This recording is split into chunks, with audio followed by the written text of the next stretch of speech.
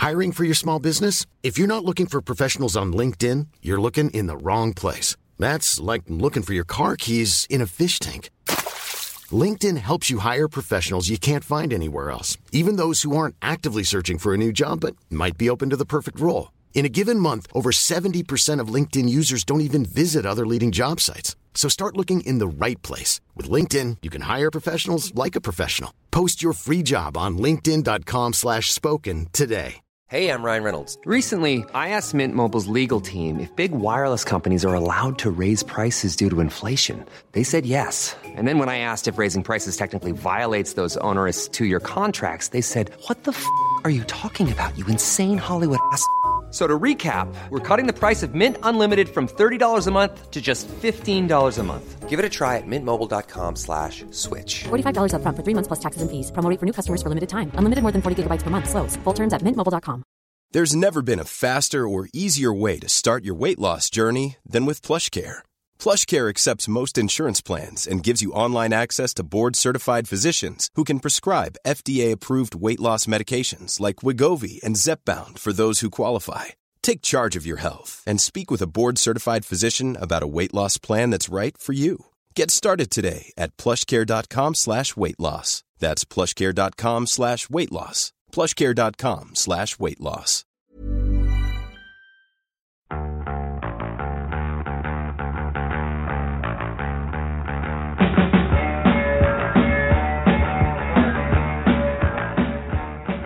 Good evening and welcome to the Premier View Hurling Podcast. My name is Colm O'Sullivan. I'm joined here tonight with Enda Tracy from Toom and Sean Smith from Thurles Sarsfields. Enda, Sean, how are you guys keeping? Lockdown treating you well? Sure, as good as all of us, isn't it? It's happening anyway, that's all I can say, yeah? Yeah. It's grand to talk a bit of rock for a while, isn't it? It's grand to talk to different lads for a while and may or may not be enjoyable, but who knows? That's it, exactly. So we'll kick it off then, guys. First item on the agenda for this week is looking back now with the dust settled. Let's review Tips 2020. First question for you guys: Do you think COVID and I guess the lack of injection of fresh blood into the Tips setup or the Tips starting 15 this year, do you think it left us short of the mark in 2020?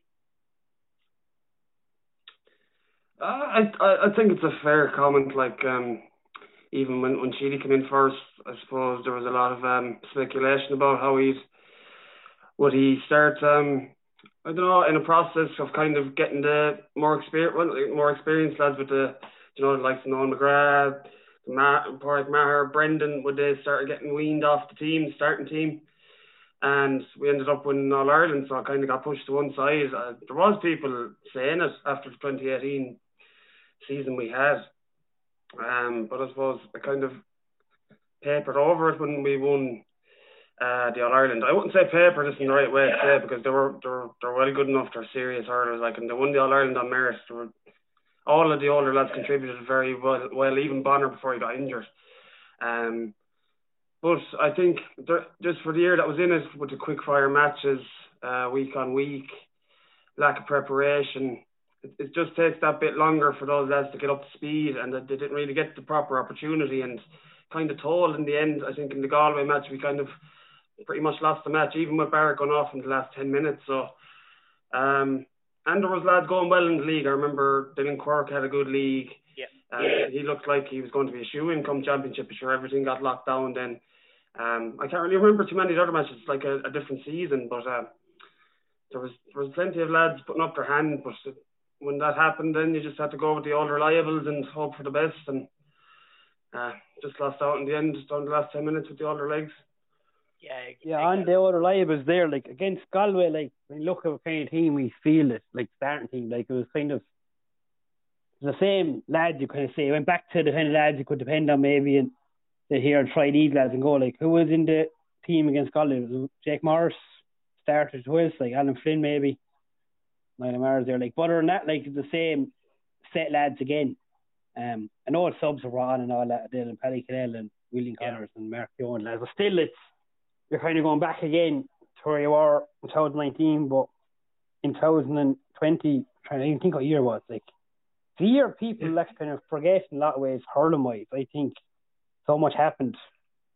I know Limerick has a pillage opposite, but like, if you ask someone now, it's actually the other night, we were talking about tips games this year, and she was like, one or two behind, like, who did tip? When was that? We got bet by them. It kind of, the game went so quick, you kind of forgot a lot of them.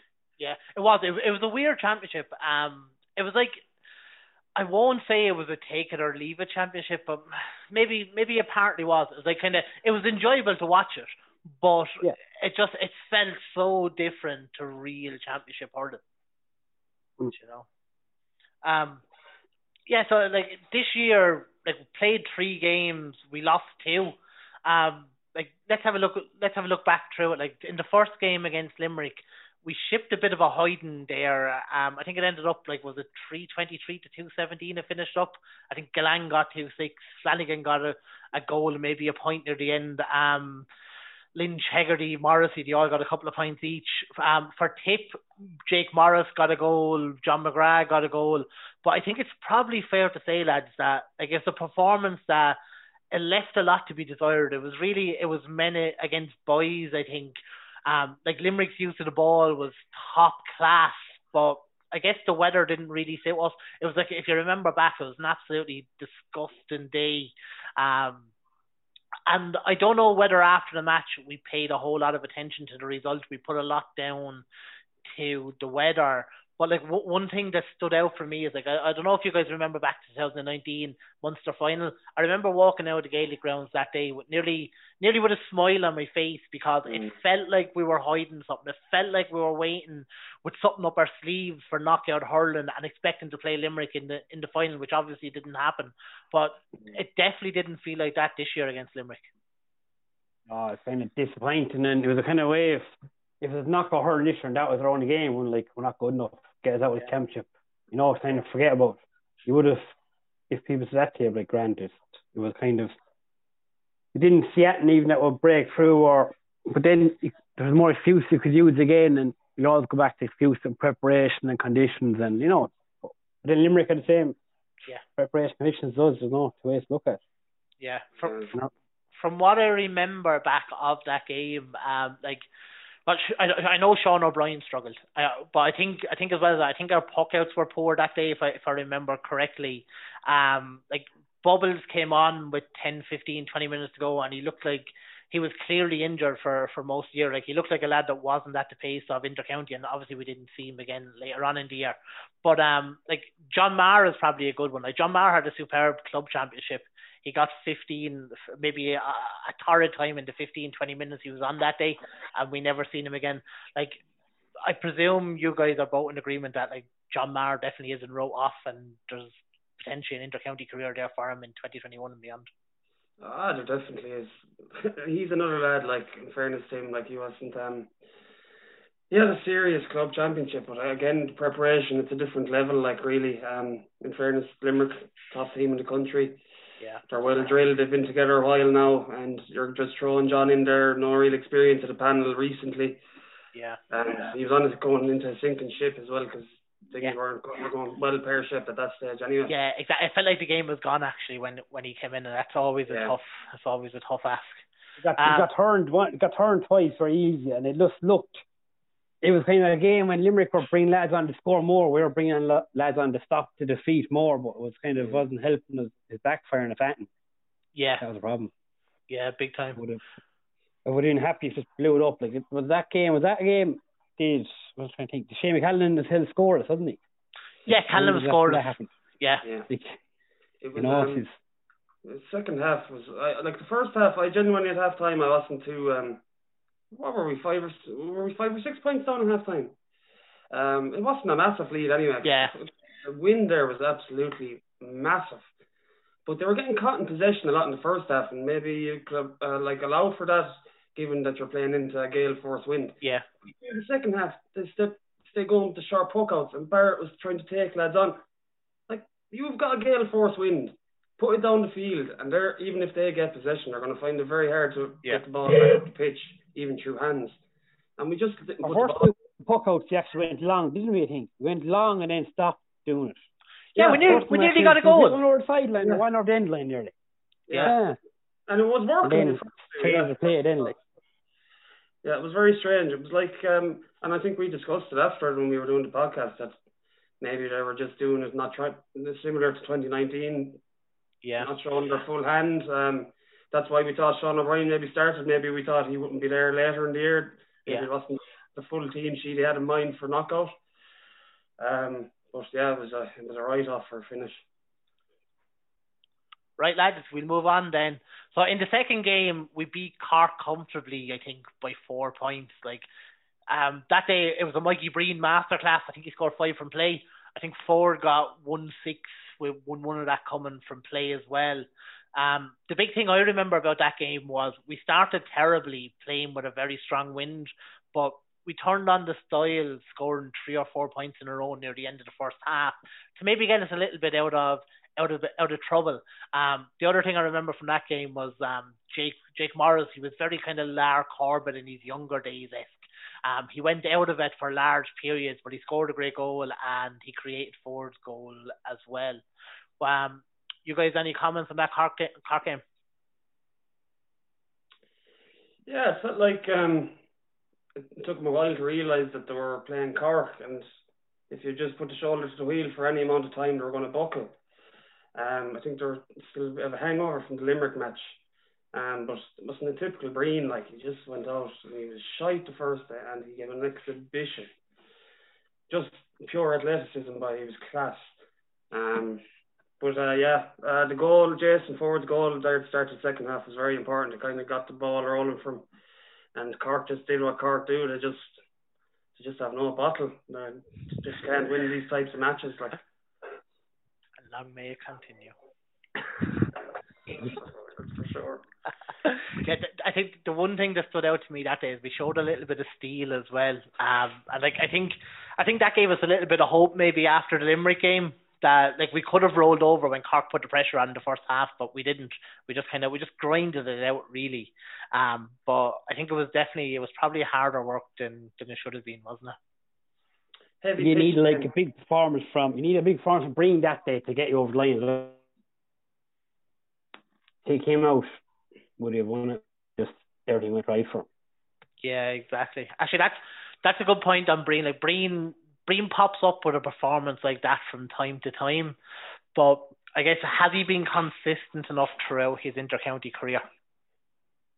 Yeah, sure. That's the big thing with Breen, isn't it? It's probably the frustrating thing is he's not consistent enough, and we see flashes of brilliance every now and again, and then he goes missing. And like he didn't start the first game, was it?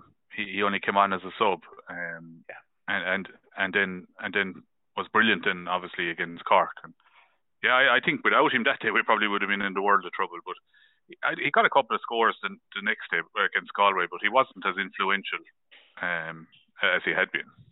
Yeah, big time. And that voice you heard there is Mike McCarthy from Kappa White. # not hurler on the pitch.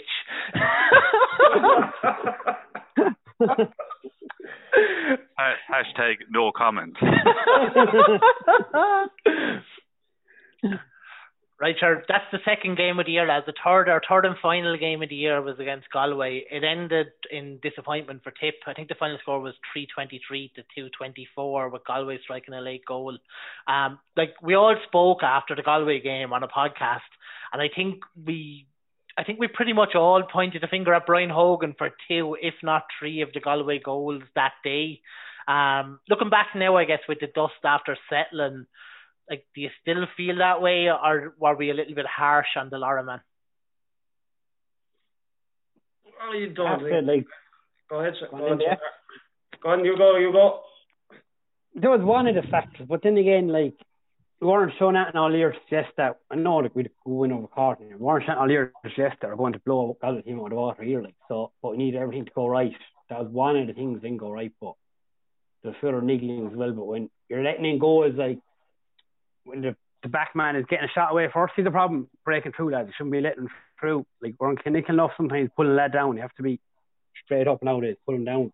Don't even get a shot off, but to get a shot off and not saving them is kind of frustrating. especially later on there we saw Waterford and Cork, or Waterford and Limerick, and keepers saving bullets, like, you know, we're like, geez, why haven't we someone that can do this, like, you know, stand up. Well, small margins as well, though. The first goal, Mannion's goal, when Niall O'Meara probably let him around the corner too easy, but I think Paddy blocked someone down and it ricocheted out, and then he turned in and got the goal. And in the second half then, Paddy Cadell's clearance blocked down as well, and then it's across the heart and it's a goal. So generally, like, I thought they played fairly well. Way too leaky at the back, obviously, but I'd say they even improved on the Cork match by a good distance. But I think the Barrett red card was an absolute farce. Just looking back on it then, and Gerard Hegarty going around flaking lads, fucking siding them with the hurley, and he's not even getting a yellow card. And it's hard to take, but it was a 50-50 game really, and Galway got the rub of the green, so I can't really complain. I don't know if we'd have been good enough to go any further anyway. So yeah, the game, as we said before, that Galway game, that we're all calling it to be a point to either way. It'll go down to the decision here or there, which Galway games always do, lads. No, there's no two ways about it. We play them next week, we could win by 2 points or 3 points. That's the way ourselves and Galway go.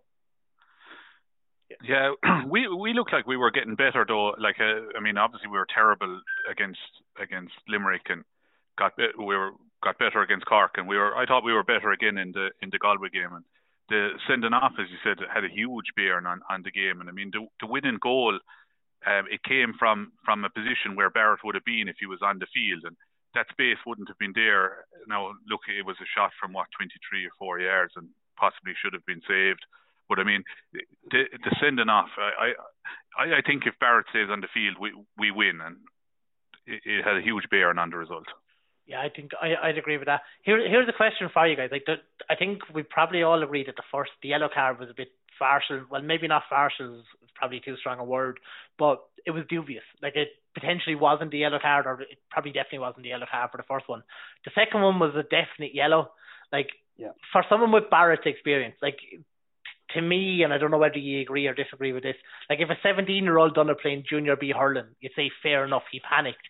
But Barrett's a lad there with 8-9 years inter-county experience.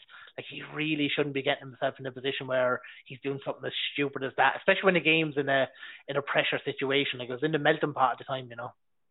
Yeah, it wasn't necessary as well, and it's not like it was clean through on goal if he caught the ball. Like, it was going away from the goals on the 45. It's just the ball he didn't need to go for, like. Yeah. But the first one, what did he even do for the first one? Was it even a foul? If I recall, like, I didn't do anything. Yeah, I don't even think it was a foul. I think it was just, I think the Cash Hurley's or something, and the ref gave a yellow card for it. It's a bit ridiculous. But the one comment I would make on that game was, I think Tip's performance between Barrett getting sent off for the next 20 odd minutes up to the 70 minute, like in those cold, foggy, wet winter conditions, it was heroic. It was like that Wexford game, and maybe it was even more impressive than the Wexford game in the semi-final because of the conditions. But we just ran out of steam, and that, as you said, and that extra man, it really killed us kind of near the end with Paddy Cadell's clearance that went across the field into a dangerous position. Yeah, it definitely was. The Galway, in fairness, they gave a good account of themselves in the semi. So, like, as Sean was saying, it's always tit for tat. They're kind of in a similar boat to us as regards to personnel. They've kind of got on the higher end of the scale age-wise with a lot of the players around the pitch. They've injected a good bit of youth in the next few years as well. But yeah, if we had to get over that line, you'd imagine we probably would have stayed improving. But if we would be a bit Limerick again, I'm not so sure. But yeah, it's annoying when it comes down to a poor refereeing decision like that.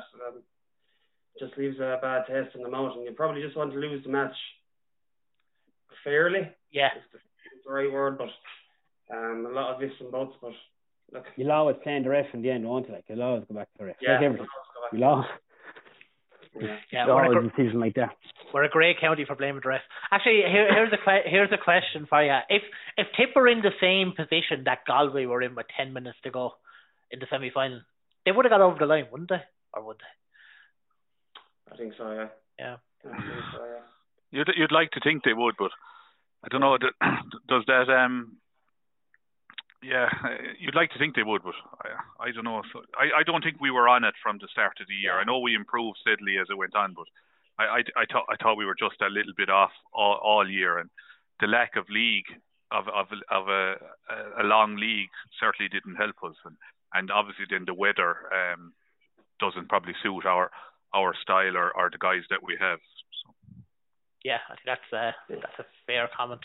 Yeah, I don't know about G. Like when we found out this championship was happening, like when you be talking to people, like even outside the county, and they're like, "Oh, Tip could be." I was like, I don't think Tip are going to win in All Ireland in the winter. Genuinely, like it just doesn't suit the players we have. Doesn't suit the style of hurling. Like these lads are hurling the same. And obviously there's different management and coach and things change, but they're only slight things. We hurl the same way, and with the heavier conditions, it wasn't going to suit us. And with the same players as well. Like, yeah, so exactly. No, like you could have named the Gala team, you could have named 13 and 14 and like a start of the year that, you know, there's no one new or no one busting in, like Waterford mixed up. Other counties had a few lads are mixed up, like, but we kind of never really did. Yeah. Look. I think defensively we weren't. We didn't seem to be settled either. I mean, Sean O'Brien started Limerick game. He wasn't seen after that. And Paddy Cadell was on, and he came on twice. Like we had Robert Byrne on the subs, lads. He saw no action. Can't believe that how he stayed on the 26. With Seamus Kennedy out and Heffernan only coming back in for the last game. Like we looked in a huge amount of trouble, and we need to unearth starters for the six backs. I think going into this year's championship. Yeah, we need a fullback and another corner. His name's from a fullback. Yeah. That's a very good point. Actually, early 2019, we're in that situation where we're saying, "Oh, we need backs," and like Heffernan stepped up and Kennedy stepped up, but like they were two huge losses this year. So yeah, we definitely need to find someone. It's nearly a curse that we keep finding lads to plug the hole temporarily. Like I know James Barry, in fairness, done a serious job when he went back there, but like he was found out in the end when he was coming to the end at fullback. And I don't think Ronan will ever get found out to the same extent, but he's just such a massive loss there in the half back line. We just actually need a lad who actually playing fullback for Tip. Not too many in the county, like since Paul Hearn. No. Could you name anyone? James Quigley, in fairness to him, he's on the panel now. Maybe he'll see what he's like there, but I don't know if he's to the standard either for inter-county. But yeah, it's a big problem position for us, like. Yeah, well, I would say Brian McGrath would have played full back at an inter-county level, which was at the 20s, or maybe the minors as well. And Owen Connolly is on the panel now this year, and he will. Like I would never have seen him as a full back. I suppose it's like a lot of things when you're that good a hurler, you never play full back for your club. But he would never have played full back for Cashel at any level. Only with Cahill there at the 21s when he came into it, but. Like Conley is a fine hurler, but he's probably going to be a bit like Ronan. He'll be a lot better out the field than he would be at fullback. But like Quigley is probably the only bona fide fullback playing with his club like at fullback. But again, I'm not so certain about him at inter-county level. But he'll need to get a chance, and hopefully we'll have a league to give him a chance. Even for cornerbacks, like we've got so many halfbacks on the panel, like. How many have we? We've all the matters. We have Seamus Kennedy, Barry Heffernan is basically a halfback. Robert Byrne. So you have Connolly now, Brian O'Mara, Craig Morgan's really more of a halfback. So somebody's going to have to convert back there. Maybe if you start with one of the young lads and hope that they fill the position. I think even good cornerback now. Yeah, I was very impressed with Morgan when he was there with under Cahill with the 20s, and I'd love to see him get a shot there, that number 4 position. I think he could really make it his own. Yeah, I think if there is going to be a breakthrough, I'd hope it's Morgan or maybe even Cadell. I think there'd be one of the two of those to break in there. And actually, just when you mentioned Owen Connolly there, I remember Owen Connolly as a 4 or 5-year-old running around the hurling field in Carrick shouting, "Go on the Swan," when he's out there training us back 20 odd years ago. But Mike mentioning the league there and will it go ahead is probably a good segue into the next topic, and that is like, will the league actually go ahead this year? Like it's definitely not going to go ahead in February, obviously with lockdown. But do you reckon it's going to actually go ahead in March or April, or what are they going to do? I don't. At the moment, I don't think so. And I think they might do one. No, you turn again, club first, county after. My kind of feeling at the moment. It's not happening in a hurry at the moment. We're in February now. There's they're still there. Like there's between March 4 and is back somebody back open. And that's they do. It's messing it all up again. Like it's hard to go into county. You want another year without crowds again. Like you're not going to have crowds in March, April, May, June, are you? July? No, you're not. Like.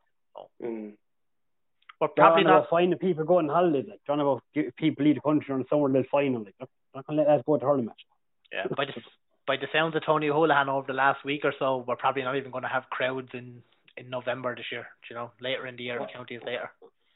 Positive word never came out of his mouth yet, as far as I can see. That was a real hurler and the ditch statement there, anyway.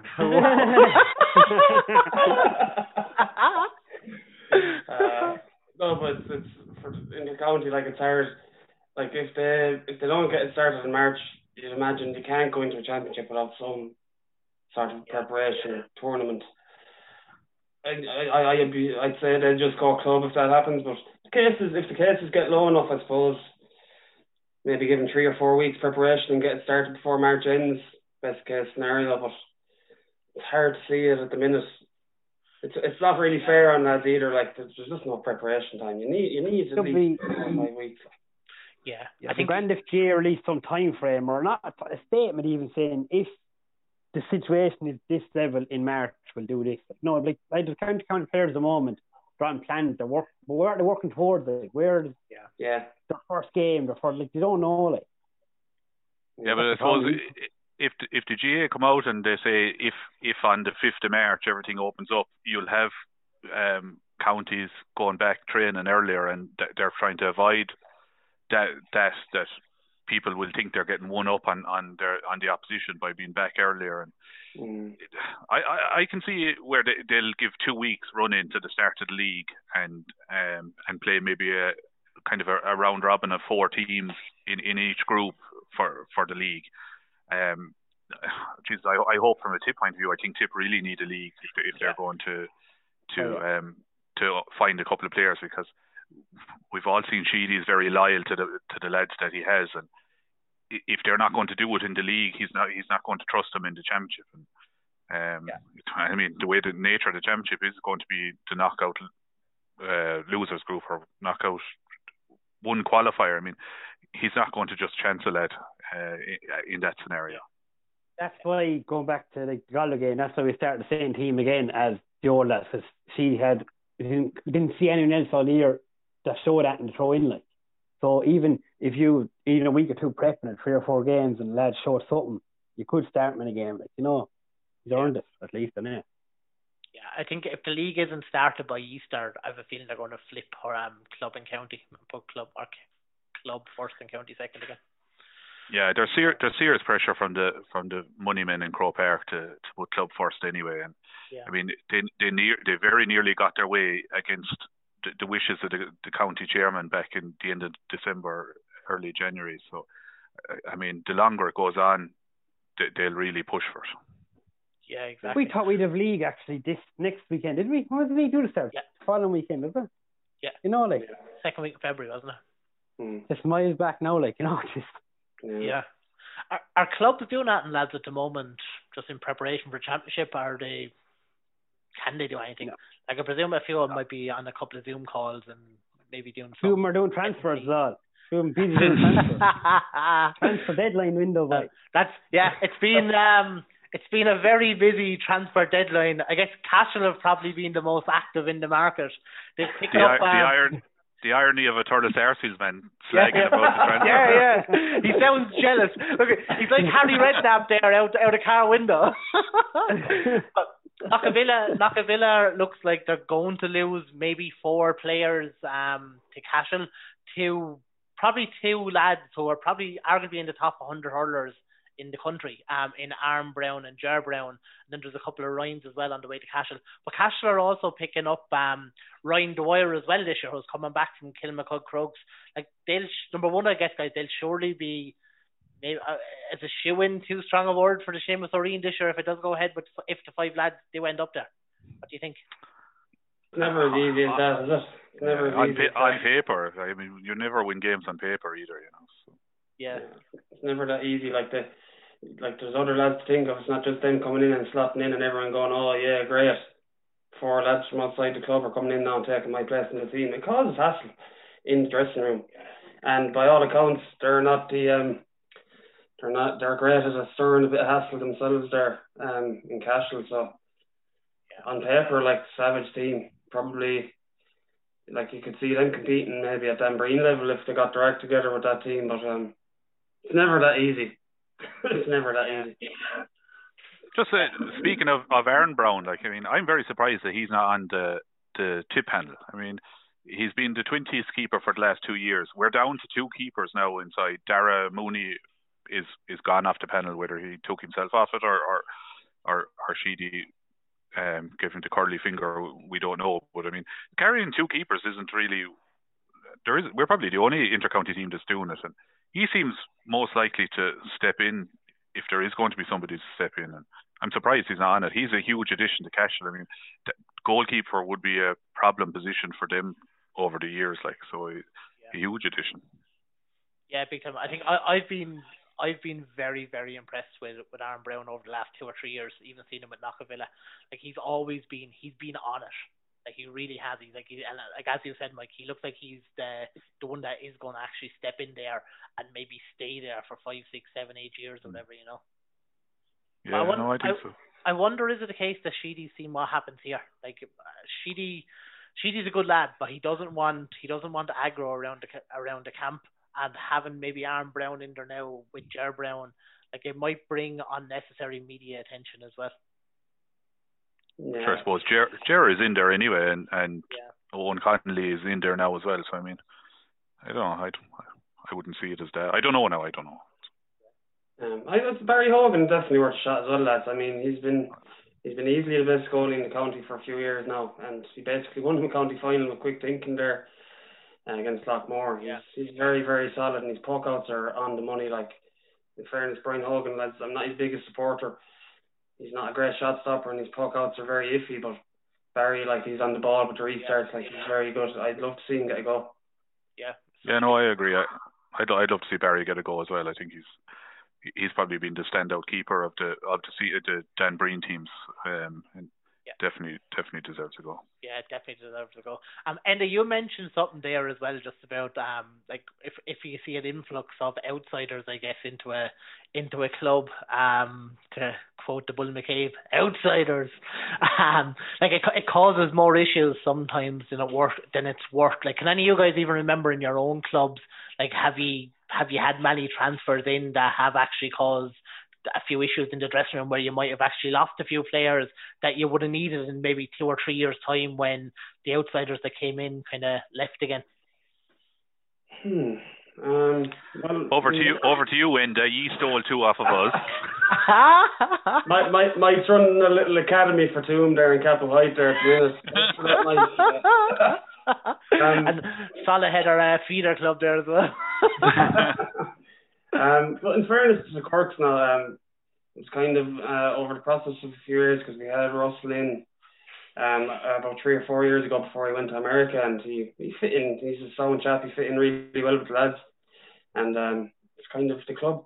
We weren't going to turn down Robbie. Like, we wanted him to transfer, and his family wanted him to transfer, and just logistically, I suppose it was a pain in the hole for him going up and down to Capel White as well, and but the family living in Toom, they didn't cause. There was no hassle really. There'd be a few lads maybe you might say in your ear on the sly, oh sure, he's not from Toom, but any lads involved in the setup or of any interest in the team winning something are generally not going to turn down lads that want to hurl for the club. And in fairness, in lots of cases, like we're probably going to talk about Emma Maloney there with this possible transfer to Clonmel, the lads were the family's genuinely based in Toom, and they were for a few years before Robbie moved.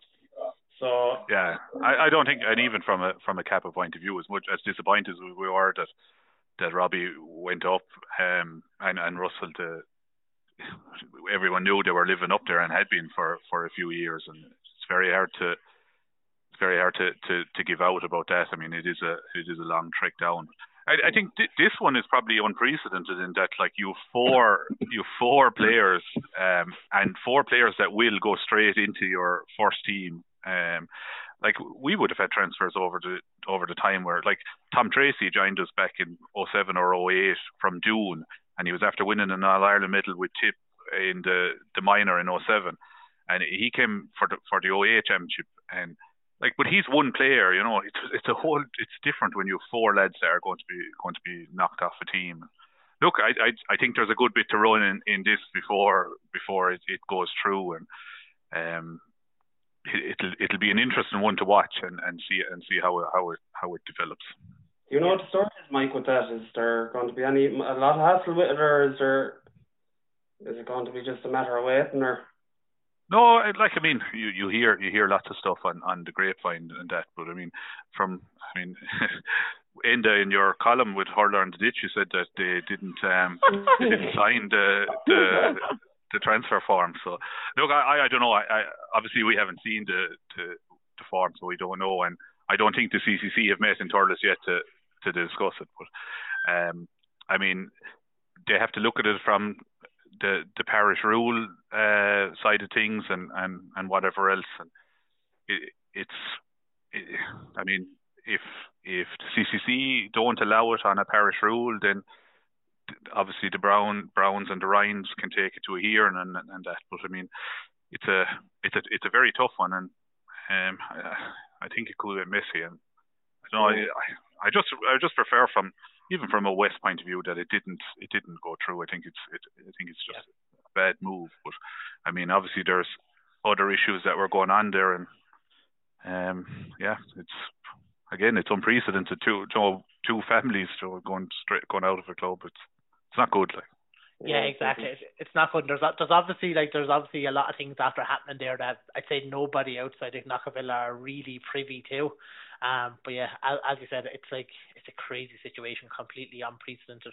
Actually, Sean's back there. He went missing there when we started talking about transfers. So let's put him on the spot there. On the phone, a late one. We're just talking there, Sean. Like you're partial to an old transfer there up in Thurles. Have you ever had some transfers that maybe would have came in? Like, does it ever cause any issues with the local lads that are there already? Like, maybe it's different for you guys because you compete at 3 or 4 different levels. But has it ever got anyone's nose out of joint? No, there's never even any kind of ones that, like, why are they going there? 2 lads move, but then a lot of lads got it around with the club. A lot of them then end up living in Thurles and they moved to Thurles and relocated. It wasn't like, the Browns story in Ryan's at the moment. There's never, and in the club as well, they're kind of, they want to play grand, but it's just, like, say if the Ryans or Browns approach, you'd be sure to be kind of like, what the fuck here? Like, we're not fucking taking them, like, in a way, but I only speak for myself, but, you know. You'd keep him, or you'd take him, no doubt. all I heard there from Sean was that anyone that transfers in gets a house after they sign the papers. That's I was actually thinking of this myself before we came on the pod, just to kind of think, because we've got a fair few transfers ourselves over the year from various different clubs, and like the only example that I can think of that, like, I don't think the players themselves definitely didn't cause any issues. They were like top class lads. But we won the South back in 2000, and we had a lad from Fethard and a lad from Grange Mokler who actually captained us. Kieran Maguire from Grange Mokler and Tomas Kane from Fethard. They left in I think it was 2002 or 2003, and that left a gaping hole, I think, in the club. Like, we didn't win a game from 2000 in the South Championship up until 2007, and like we ended up parachute and. Jeez, I think there was 5 minors, or even like there was 3 or 4 lads like Danny Hanlon, Kevin Lanigan, Stephen Halfy. They started senior hurling at 16 years of age in 2003, which, like, that's way too young really to be playing senior hurling. We didn't win a game for 7 years, so I don't know whether you can really pin that on Maguire and on Tomas Kane. Like, I definitely don't think you can, but it definitely left a gaping hole in the club, and maybe that's because a couple of lads who would have been in around the senior team before the 2 boys came, maybe they dropped off, maybe they went down playing junior, or maybe they just fell away completely, you know. Yeah. Do you think in relation to this, like, these transfers going on at the moment, like, will the parish rule eventually be removed temporarily? What's your thing? I think it opens a massive can of worms to get rid of the parish rule. I think it's the only thing stopping lads from jumping from A to B to C in jig time. Like, what's the alternative really? Like, yeah. Well, then what's to say? Are the Browns and Ryans living in Cashel? No. Are they dressed down for Cashel? Someone said they're not. Like, are they? What's in the papers? You know. Jeez, I don't think they live in Cashel, do they? Or someone said they dress. No, have they put down a Cashel address? They have an address in Cashel.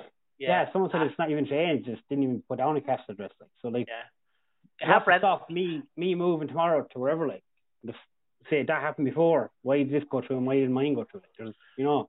Did everyone that signed for Thurles always have a Thurles address? Did it? Sure they did. Everything above board column, unlike you below down there in the south. Here's Thurles County Tipperary. There's a good rate, and there's a good rate for if you want to go for a few months in Hayes, but give you a good rate. But yeah, it is a good point. Like I know the Browns have relatives in Cashel, so like it's easy to get an address. Like what is the alternative to the parish rule? Like I think for smaller clubs, it really something needs to be in place that you can transfer. Like I don't know, like the parish rule, it's not perfect, but it's the best of the alternatives. Yeah. It makes it difficult, doesn't it? So that it's not like, we'll say, soccer where you just transfer because you want to go to a bigger. But I think there's more pride in hurling in GA though. Like you want to play a lads grow up with. That's why I feel like if it depends where you are. Depends where you are. That's wishful thinking. That's it's a universal thing in GA. I go around here, so I'm in our own area here. I wouldn't say drum lads playing Thurles or Lockmore lads playing with someone else. Oh no. But other, like my other parish and Tipta are different, like, you know. Yeah. Big time. I think you went on. So your voice went there, Mike. I think your audio went half of the conversation there.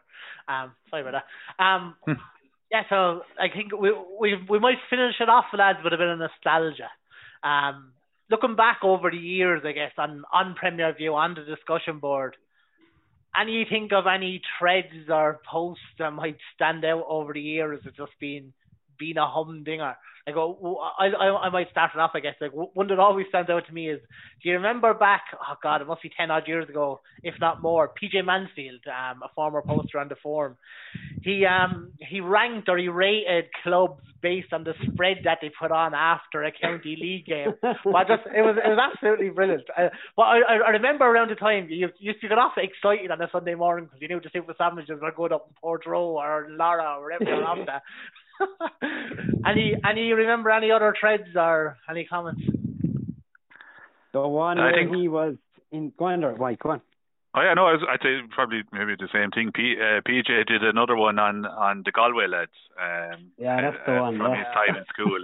I mean, it was absolutely brilliant, and I think everyone that I speak to around Kappa calls Galway lads Messies now, and that came from that post, I think, and. Like, it's just a generic name, I think, in tip for Galway lads now is the Matties, you know. It's they don't know what Matty is either. That's the worst thing. We call him Matty. Yeah. What are you on about? I know names on Matty. You know, like, they genuinely don't think they call Matty. Like. There was one line that I was in stitches when I read it first. It was trying to rise the Galway lads in the terrace. Paul Curran, we won't know whether to mark him or milk him.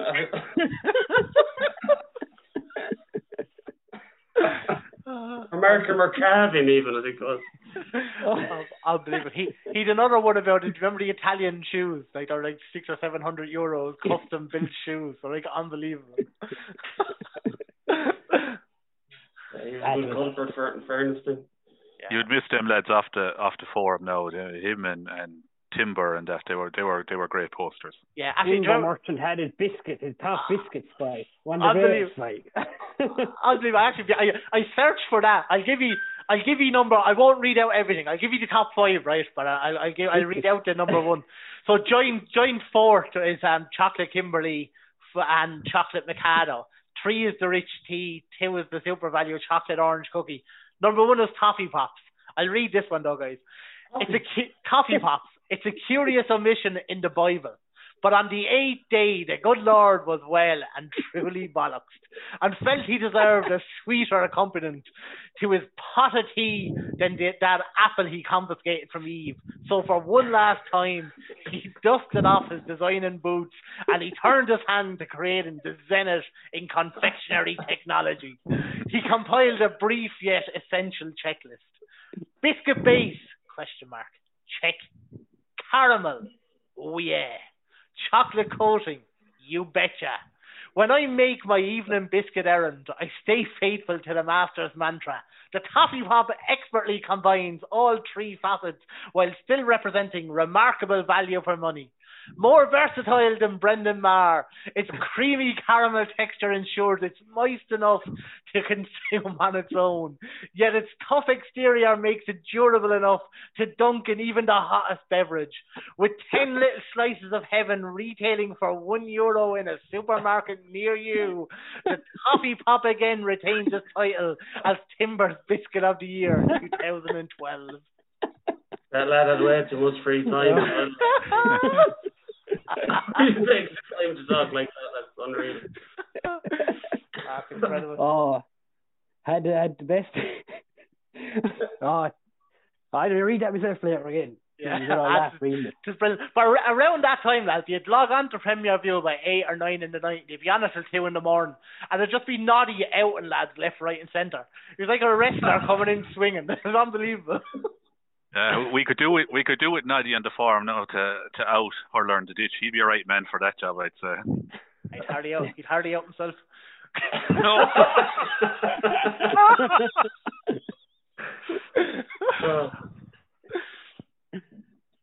And on that note, we'll finish there for this week's podcast. Thanks so much for listening, and we'll see all you guys soon.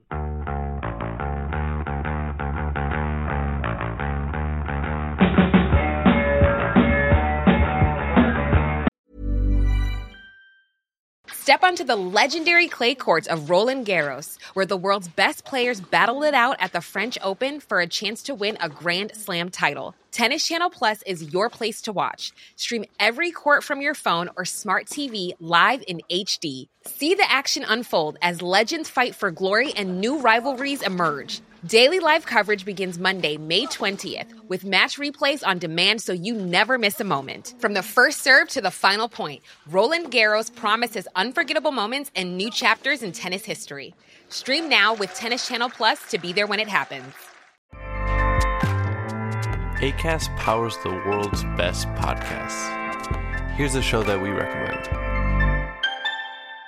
The Real Housewives is a guilty pleasure for most, but if you're looking to not feel guilty about that pleasure, tune in to Everything Iconic with me, Danny Pellegrino, where I break down all the messy moments and behind-the-scenes antics of Bravo's popular franchise. And on Everything Iconic, I also interview celebrity guests like Kelly Ripa, Keke Palmer, Drew Barrymore, Cameron Diaz, and more about their guilty pleasures, their past work, and so much more. So if you're pop culture obsessed and find yourself watching way too much reality TV like me, tune into Everything Iconic with Danny Pellegrino, wherever you listen to podcasts. Acast helps creators launch, grow, and monetize their podcasts everywhere. Acast.com.